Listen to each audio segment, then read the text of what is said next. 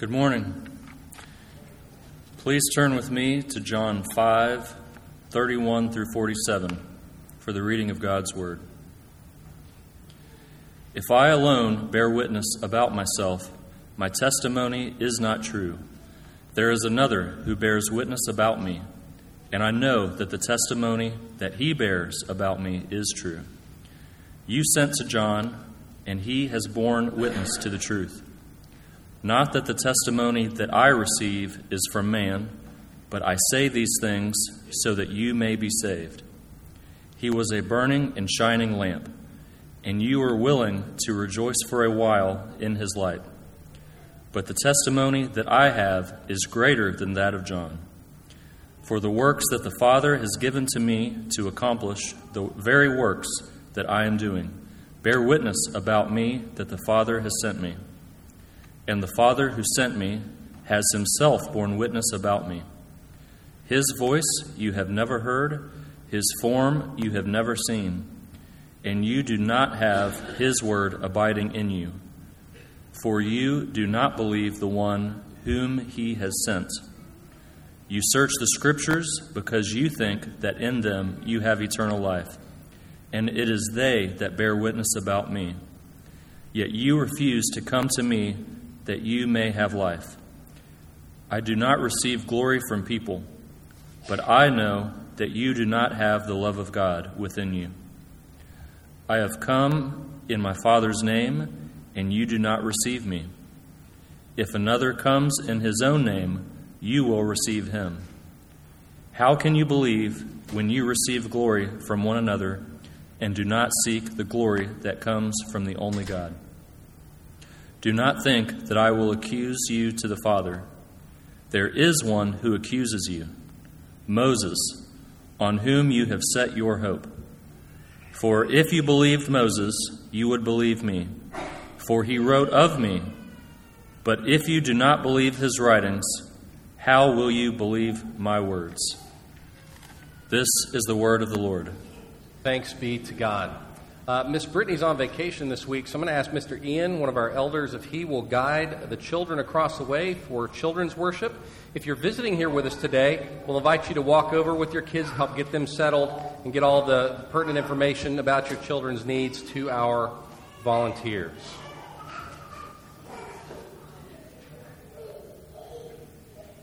When I was a kid, I grew up in a church culture that emphasized something that they called witnessing. Any of y'all grow up in that kind of world? You grew up hearing that language used? Yeah. So witnessing was just another word for telling people about Jesus. It was not uncommon as a child to go door-to-door witnessing, to go knocking on doors talking to people about Jesus. We'd be encouraged to witness with our friends, with our family, with our neighbors, to share the gospel functionally. And in today's text, Jesus talks about witnessing, but not exactly the same way. The text begins with Jesus saying, if I alone bear witness about myself, my testimony, or the Greek word can also be translated witness, my self-witness is not true. What's Jesus talking about? Well, he's just finished a whole monologue that we've talked about for the last 2 weeks about his relationship with God the Father. And the implication of what Jesus has just said is that Jesus Christ understood himself to be equal with God. In fact, that he was the very Son of God. So following that bold teaching, Jesus follows up and says, well, everything that I've just said, don't take my word for it. If I were to bear witness to myself, you wouldn't believe me. And that wouldn't stand up in court. But it's not just me that says this. I have other witnesses. I have other people who will vouch for me that this is my relationship to God the Father. Other witnesses who will argue that all this wild stuff that I just said is actually true. But who are these witnesses to which Jesus pointed, those who would vouch for his words? If you look in the back of your worship guide, there's a space to take notes. And I've actually just typed out for you the 4 witnesses to which Jesus points in this text. So the 4 witnesses were these. First, his own lifestyle and works. He said, you can see the truth of what I say in what I do. Jesus not only talked the talk, he walked the walk. Again, that might not stand up in court. You need more than that in Jewish law and even in modern law. So here are 3 other witnesses who could testify that what Jesus said was true. So here's the next 3 that are in your worship guide. First was John the Baptist preaching. He vouched for Jesus. Second, or third rather, God the Father's work in Jesus and in the hearts of people. So what God the Father did was a witness. And then fourth, the Scriptures, and in particular, Moses. So while Jesus' own lifestyle vouched for the truth of his words, he had other witnesses as well. Moses had written about him in the Old Testament. The other prophets in the Old Testament had talked about Jesus. John the Baptist had preached about Jesus. He had all these human witnesses who would vouch for Jesus' words. But the greatest witness who argued for the truthfulness of Jesus' words was God the Father himself. But why does Jesus need all these witnesses? Why does it matter that what Jesus said is true? Because the things he was saying were a matter of life and death. Even eternal life and death. Look at verses 32 through 34, and then we'll jump down to verse 39. Verse 32, he says, "There is another who bears witness about me, and I know the testimony that he bears about me is true. You sent to John, and he has borne witness to the truth. Not that the testimony that I receive is from man, but I say these things so that," why? What does it say? "So that you may be saved." It's important that you realize what I'm saying is the truth, so that you may be saved. Now jump down to verse 39. Speaking to the Jews here, "You search the Scriptures because you think that in them you have eternal life. And it is they that bear witness about me. Yet you refuse to come to me that you may have life." Jesus makes a radical claim that eternal life, that salvation from the guilt of our sin, from the punishment of our sin, is available only through him. So if Jesus is a liar, it doesn't matter what he says. No big deal. If Jesus is out of his mind, no worries. Just ignore him, right? But if he's right, this teaching is very important. Because Jesus says, your life matters, what you do in this life matters, and how you respond to him matters. Every one of us in this life has to decide what we're going to do with Jesus. Do we believe he's telling the truth and trust him? Or do we call him a liar or a lunatic?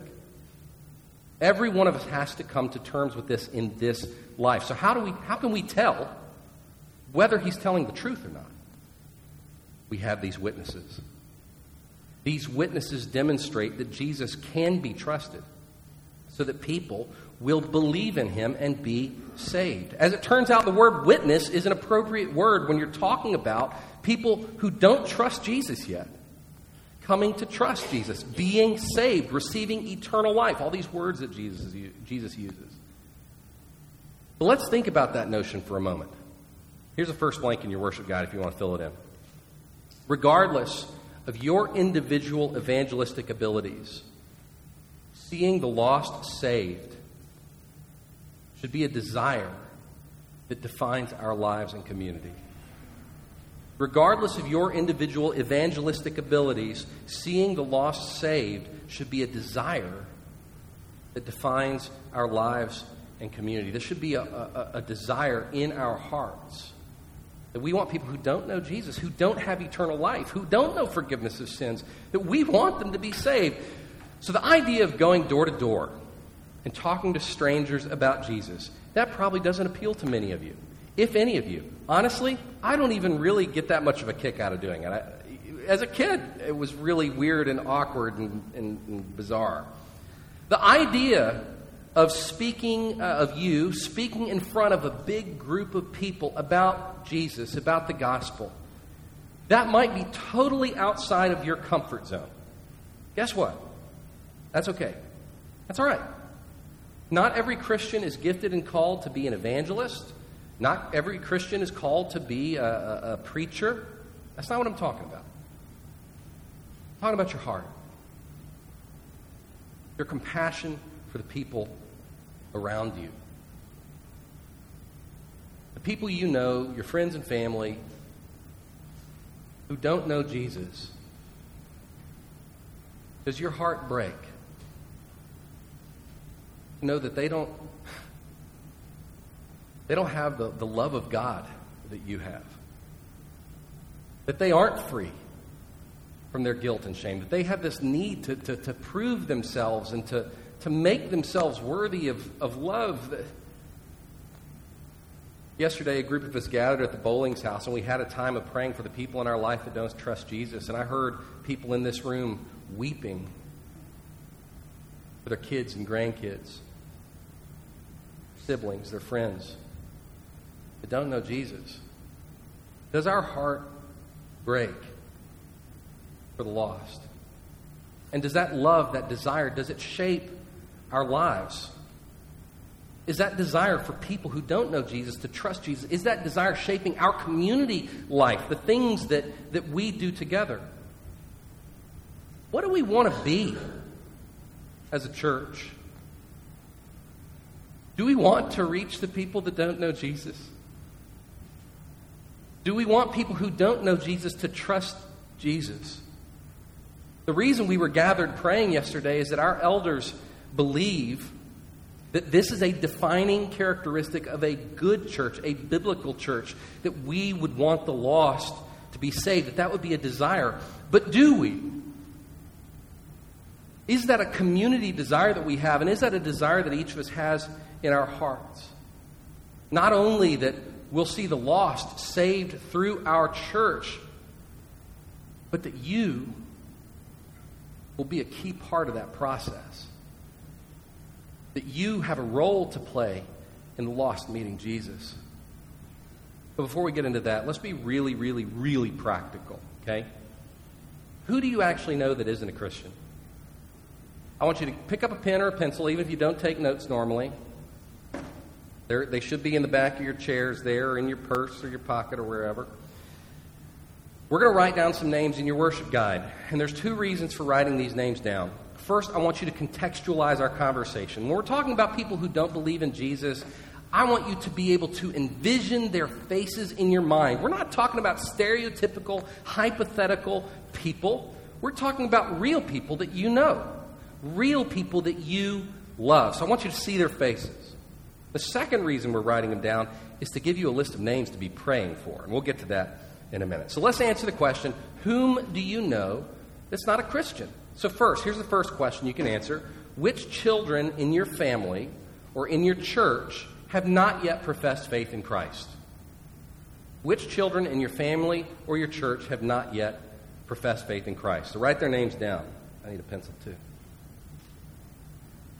can be your own kids, your grandkids, your nieces or nephews, your grandchildren, your cousins. It could be covenant children here at FPC. So who are they? Write their names down.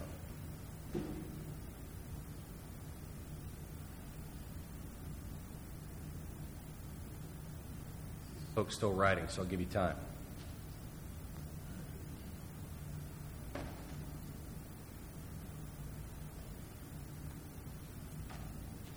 All right, so here's the second question.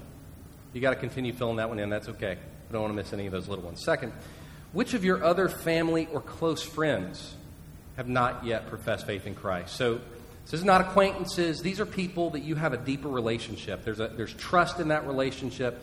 So who of your close friends or family have not yet professed faith in Christ? So go ahead and take a moment and write their names down.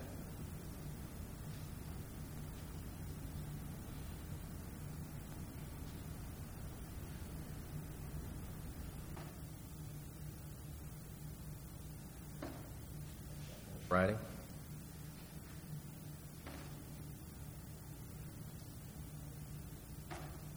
Now, for this last group, we're going to get a little more marginal. So which coworkers, neighbors, or like next-door neighbors, neighborhood neighbors, or other more casual friends have not yet professed Christ. So you might not know because these relationships are more casual. The relationship may not be that deep. But I bet you have some idea of the faith of your classmates at school, your boss, your direct reports, your next-door neighbors. If you don't know for sure that some of our neighbors, you can put a question mark. If they said, I hate Jesus, well, then they're not a Christian. So, you have to kind of gauge it. But go ahead and write down their names, or you can leave it blank if you can't think of any acquaintance for sure.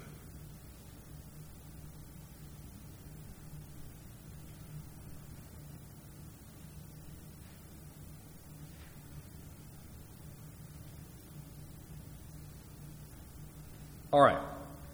So now when we're talking about the lost, we're talking about unbelievers, we're not talking about some anonymous boogeyman, some stereotypical freak show, from a movie or something. We're talking about somebody you know. Somebody with that you love and respect. Somebody with a real life with real problems, real desires, and real dignity. If you have nobody on your list yet, I'm going to encourage you to go back to your first question, because there are children in our church who have not yet professed faith. Little ones who need your love, your attention, your prayers. That may be your whole mission field if you have all those other blanks are empty. And that's fantastic. Us parents would love to have you coming alongside us and encouraging our little ones to trust Jesus. But in the end, I hope that you see that unbelievers or lost people, these kind of heavy church words overshadow how precious these people are to God. How precious they should be to us. These are people with real dignity. And I bet you might not be excited about reaching the faceless lost person, but when you look at these names, you care about these people. You do want them to be forgiven of their sins. You do want to spend all eternity with these people. When it gets real, personal, relational, I would expect that every Christian in this room actually does have a desire that these people that you've written down, you do have a desire that they will be saved. So look over your list and ask the question, what witness will demonstrate to these people that what Jesus said was true? What witness will invite these people to trust Christ and in Him to find eternal life? The answer might just be you. Because you're the puzzle piece connected to all these names on your worship guide. But how could you possibly reach these folks for Christ? How could you be a witness that what Jesus said was actually true?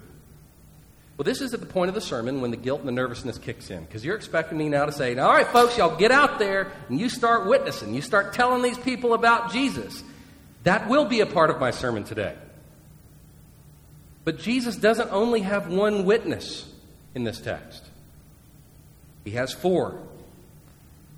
And as a result, the theme that I take away from this text is multifaceted. Reaching the lost isn't something that only happens through one practice, evangelism, telling people about Jesus. No, there's more. Reaching the lost actually happens in a cross-section between 4 different practices that I see in this text. So you might be good at some of these practices and bad at others. That's okay. Because we have 4 different practices that you can participate in to reach these folks for Christ. These people that you've written down that you love. So what are those 4 practices? They're printed in blue if you want to skip ahead and see all 4 of them typed out. I'm going to tell you what they are. We're going to go back and fill them in. So the first is gospel conversations.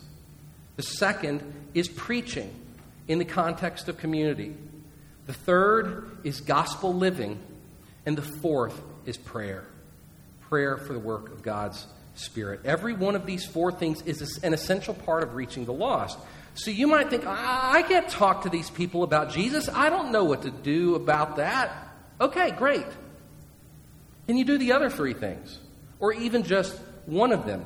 Here's my concern, that in my preaching, I have overly narrowed this conversation so that every time we talk about reaching the lost, you think, oh, that's about me telling another person about Jesus. And most people don't want to have those conversations, so they don't, and they don't do the 3 other practices as well. And as a result, our relationships with unbelievers have no redemptive component whatsoever, because we think there's only one way to reach the lost, when in fact there are several different ways. So what I'm trying to do is expand this notion in your head of how can you reach the lost so it doesn't feel so high pressure, so impossible, and so that you can introduce a more redemptive aspect of these relationships. So here's what I want to do. I want to draw the dots, connect the dots between our text and these 4 practices, and then I want you to consider how you can be using these 4 different practices to engage with the people whose names you've written down today. Okay? So reaching the lost happens in the cross-section between 4 different practices. So let's start with the one that you already expected and that you likely have the most hesitation about, which is gospel conversations. What is a gospel conversation? Here's your next blank. Gospel conversations are personal discussions about the content and relevance of the Bible or Christian faith. Gospel conversations are personal discussions about the content and relevance of the Bible or Christian faith. So I'm not talking about a high-pressure sales pitch. That's actually my issue with door-to-door witnessing that I used to do. It was always very awkward, and we never really had a conversation. People were trying to get these 12-year-olds off their front doorstep. I'm talking about 2 friends or 2 family members, you and one of the people on this page, sitting down and just talking about each other's perceptions of the Bible or Christian faith. Asking them what they think, asking them why, and just trying to understand them, and then sharing what you believe. So I'm not talking about you being an expert and answering every question that somebody has. I'm not talking about you convincing anybody of anything. It's just saying what you believe, why you believe it, asking questions about what someone else believes, having a healthy dialogue, a gracious dialogue. Talk about the Bible, talk about the Christian faith, just like you talk about your work, your friends, or your favorite sports team. If Jesus is a real part of your life, then talk about him that way. It shouldn't be that weird or that hard. In our text, we see 2 particular topics of conversation that are helpful to discuss with our unbelieving friends and family because they demonstrate the truth of what Jesus said. Here's your next blank. Some of the best gospel conversations revolve around the life of Jesus or the impact of sin on all of us. Some of the best gospel conversations revolve around the life of Jesus or the impact of sin on all of us. Let's look at verse 36, and then we'll jump down to verse 45. Verse 36. But the testimony that I have is greater than that of John, for the works that the Father has given me to accomplish, the very works that I am doing, bear witness about me, that the Father has sent me. So the things Jesus did argued for the truth of what he said. Now jump down to verse 45. Do not think that I will accuse you to the Father. There is one who accuses you, Moses, on whom you have set your hope.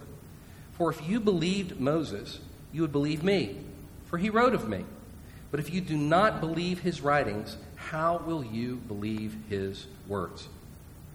So when Jesus is pointing to the witnesses that validated his message, he pointed out his own life and works. He walked the walk.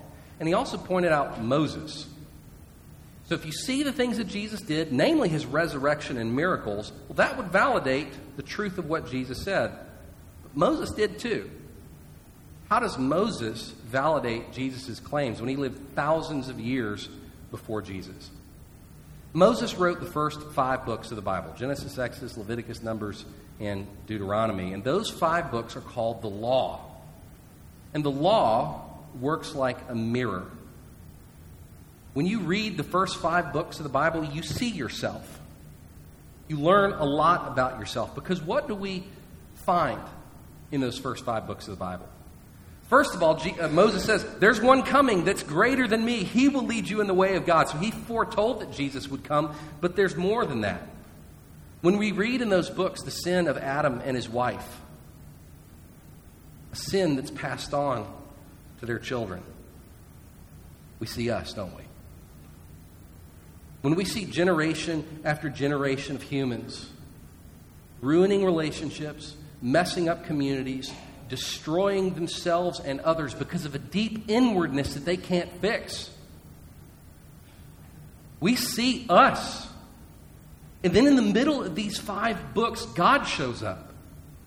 And he offers forgiveness for their destructive sins through the death of a spotless lamb. And then God gives them his commandments to show them how to live. But even then, after the death of a lamb and a receiving of the law, the people still aren't fixed.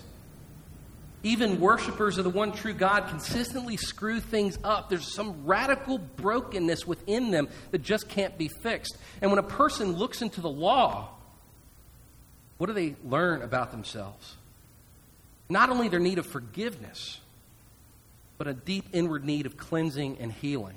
Something that no religion and no works can accomplish. Something that was only accomplished through the death of Jesus.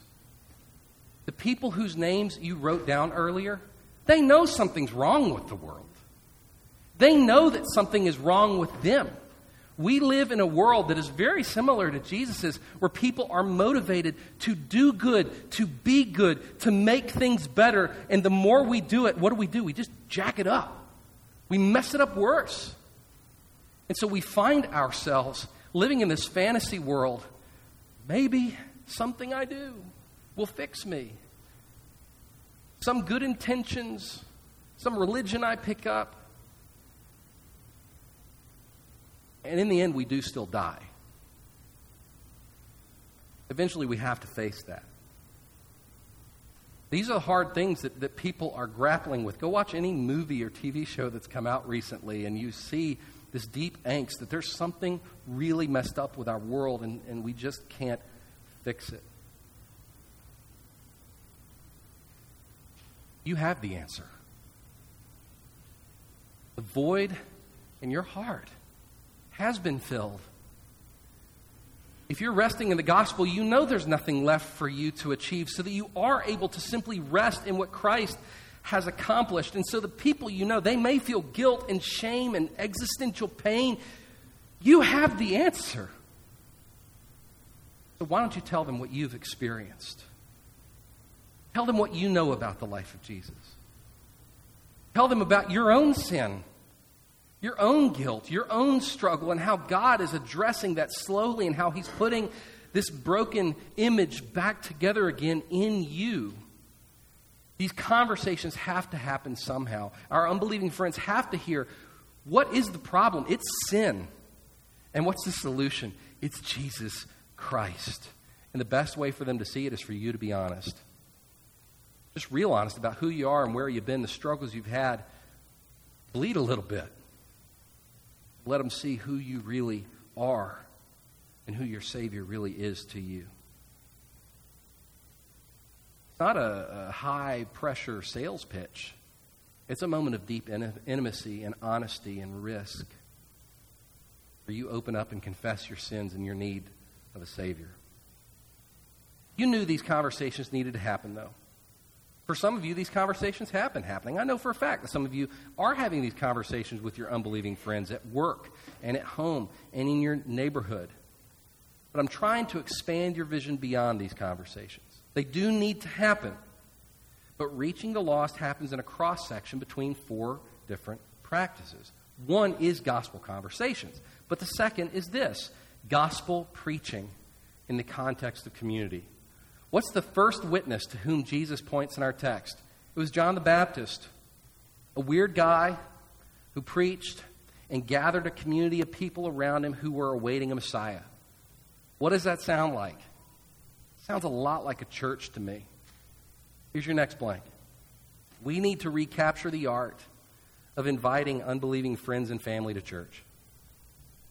We need to recapture the art of inviting unbelieving friends and family to church. But why? I mean, is church really necessary? What do you get here that you couldn't get on TV? What do you get here that you couldn't get on a podcast? Is there anything here that your lost friends and family actually need? I would argue yes. Preaching in the context of community. You know what you can't get online or on TV? A pastor. Elders. Christian friends, brothers and sisters, these elements of our spiritual health are essential. John the Baptist looked people in the eye. He preached to them really hard things if you go back and look at John's sermons. And then when the sermon's over, the people are standing there next to each other. What was that? And then they hash it out together in the context of community. Siblings came to him. Co-workers came to him. And they interacted with the things that he said. This is my job. And this is the job of our elders, to take the law and to take the story of Jesus, to take the Bible and to bring it to you.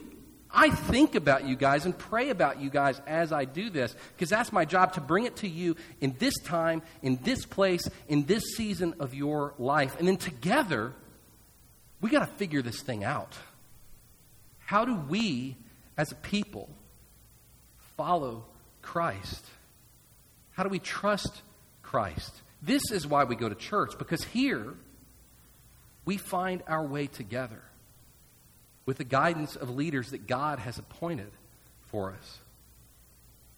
Jesus believed that John's preaching validated his own claims, so it seems that we should treat preaching the same way. So what does that mean in terms of application? Here's your next 3 blanks. First, bring your kids to church. Second, invite your unbelieving friends and family to church. And third, bring yourself to church. So bring your kids to church, invite your unbelieving friends and family to church, and bring yourself to church. Every one of us needs this, myself included, as a part of our spiritual growth. I grew up in the church. I was a church nerd. I used to sit on the front row so I could hear everything the preacher was saying. I would take voluminous notes. I started preaching when I was 14. I've been in this for a long time. You know, the worst season of my spiritual life was college. And it wasn't because of professors, the things that everybody told me to be afraid of. It's because I stopped being a part of a church community. I preached almost every Sunday during college. I was a part of an itinerant preaching ministry where we go to these little Southern Baptist churches throughout Alabama. We get up wicked early on Sunday morning and drive like 3 hours, these little rural churches. And I'd get up and I'd preach. I remember one Sunday I preached to 6 people, and the next Sunday I preached to 600. It was very interesting. And while my preaching skills were developing and growing through that time, my spiritual life was a disaster. Unchecked sin, biblical worldview out to lunch. Why? I didn't have you. I didn't have old men pouring into me. I didn't have brothers alongside me to keep me in line. I didn't have people younger than me to raise up and to show the way to go. I wasn't a part of this, and so little by little, my spiritual life was falling away, even as I was becoming a great preacher. And as a senior in college, I realized I was a hypocrite. And so I quit preaching for about 2 years because I realized I needed this. And I didn't need it like once every 6 weeks. I needed it more than weekly. I needed this to be my family and my life. And so I was converted to the church, in a sense. Lo and behold, about 1.5 years later was when I knew I wanted to be a pastor. We need this, very much so. Especially those who are not yet convinced of the truth of the gospel. Because here they can hear what's being said, and then they can struggle with it, with us. They can argue with us, and that's cool. We like to argue. We argued in Sunday school early, and it was great. We disagree, and we chew on it together, and we grow. Our session has been talking about how to make worship at FPC more comfortable for kids and for our unbelieving friends and family. We want you to feel super comfortable inviting every person on this list to come worship with us at Faith. And that's something we're going to be praying about throughout this summer as a congregation, because there are barriers that are keeping us from connecting with lost folks. That is, if you're unable to comfortably invite people to church, we want to address that. And we want to change that. And to do that, we have to be willing to change as a community. Change our habits, our practices, and our approach to what we're doing here. So be praying for that with us, that we be wise about that. It's our hope that every one of you would be able to invite these folks on your list to worship with us next Sunday, so that they would hear preaching and find a community that will help them come to terms with the truth of Jesus' teachings. I needed that. You need it. And these folks do too. So reaching the lost happens in a cross-section between gospel conversations, gospel preaching, and two other things. Here's the next one is gospel living. So when Jesus described the witnesses that validated his message, one of those was the difference between his way of life and the lives of the Pharisees, or his opponents, the religious class in Israel in those days. Look at verse 39. You search the Scriptures because you think that in them you have eternal life, and it is they that bear witness about me. Yet you refuse to come to me that you may have life. I do not receive glory from people, but I know that you do not have the love of God within you. So the Pharisees are the people to whom Jesus is talking in our text. And there are two things that demonstrated that they didn't have eternal life, that they weren't saved. First, they didn't believe in Jesus.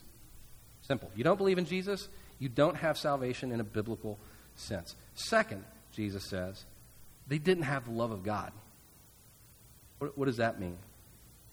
It means they don't love people the way that God loves people. Gospel conversations are important, and inviting people to church is important. But if your life is no different from anybody else's, if we love people the way the world loves people, why would anyone believe anything that we have to say? Why would they come to church with us? What is it that will make us stand out from the world? The answer is gospel living. But what's that? Here's your next blank. Gospel living means living publicly and privately in a way that reflects love for God and Christ-like love for neighbor. Gospel living means living publicly and privately in a way that reflects love for God and Christ-like love for neighbor. So Jesus said that the whole law of God boils down to that, love for God and love for neighbor. And we believe that when a person is saved, when they come to trust in Christ, that internal brokenness, that sin that is so destructive, begins to be healed. So we should be seeing growth in our lives and in our homes toward these two specific areas, our love for God and our love for neighbor. It should be substantially different than the people around us. That alone should be a powerful witness to the truth of what Jesus says. So how's your love? How is your relationship with God? Are you living out of a sense that He loves you, that He cares for you, that you are pleasing in His sight because of the work of Christ? And is your love for Him growing day by day? And how's your relationships with other people? You love them as Christ does? What does that even mean? It means turning the other cheek. It means forgiving, even when someone's been blatantly offensive. It means grace and truth. It means making ourselves sacrificially present with others, being overly generous, being honest, as Christ cherished people and also challenged people in the context of relationship. We're called to do the same. We love as we hope others would love us. If we lived in this way, enamored with the triune God of Scripture and loving as Jesus loves, then the message of Jesus would be a very easy sell, would it not? Because the proof's in the pudding. Gospel living, love for God and love for neighbor would easily validate the truth of the gospel. So reaching the lost happens in a cross-section between gospel conversations, gospel preaching, gospel living, and last, prayer. Prayer for the work of God's Holy Spirit. So at some level, all this external work, the conversations, the preaching, the living, all of it will be fruitless without the internal work of God. God has to do a work within the people that you wrote down for them to see the truth of Christ's message and to believe. And Jesus Himself points to that in our text. Look at verse 37. And the Father who sent me has Himself borne witness about me.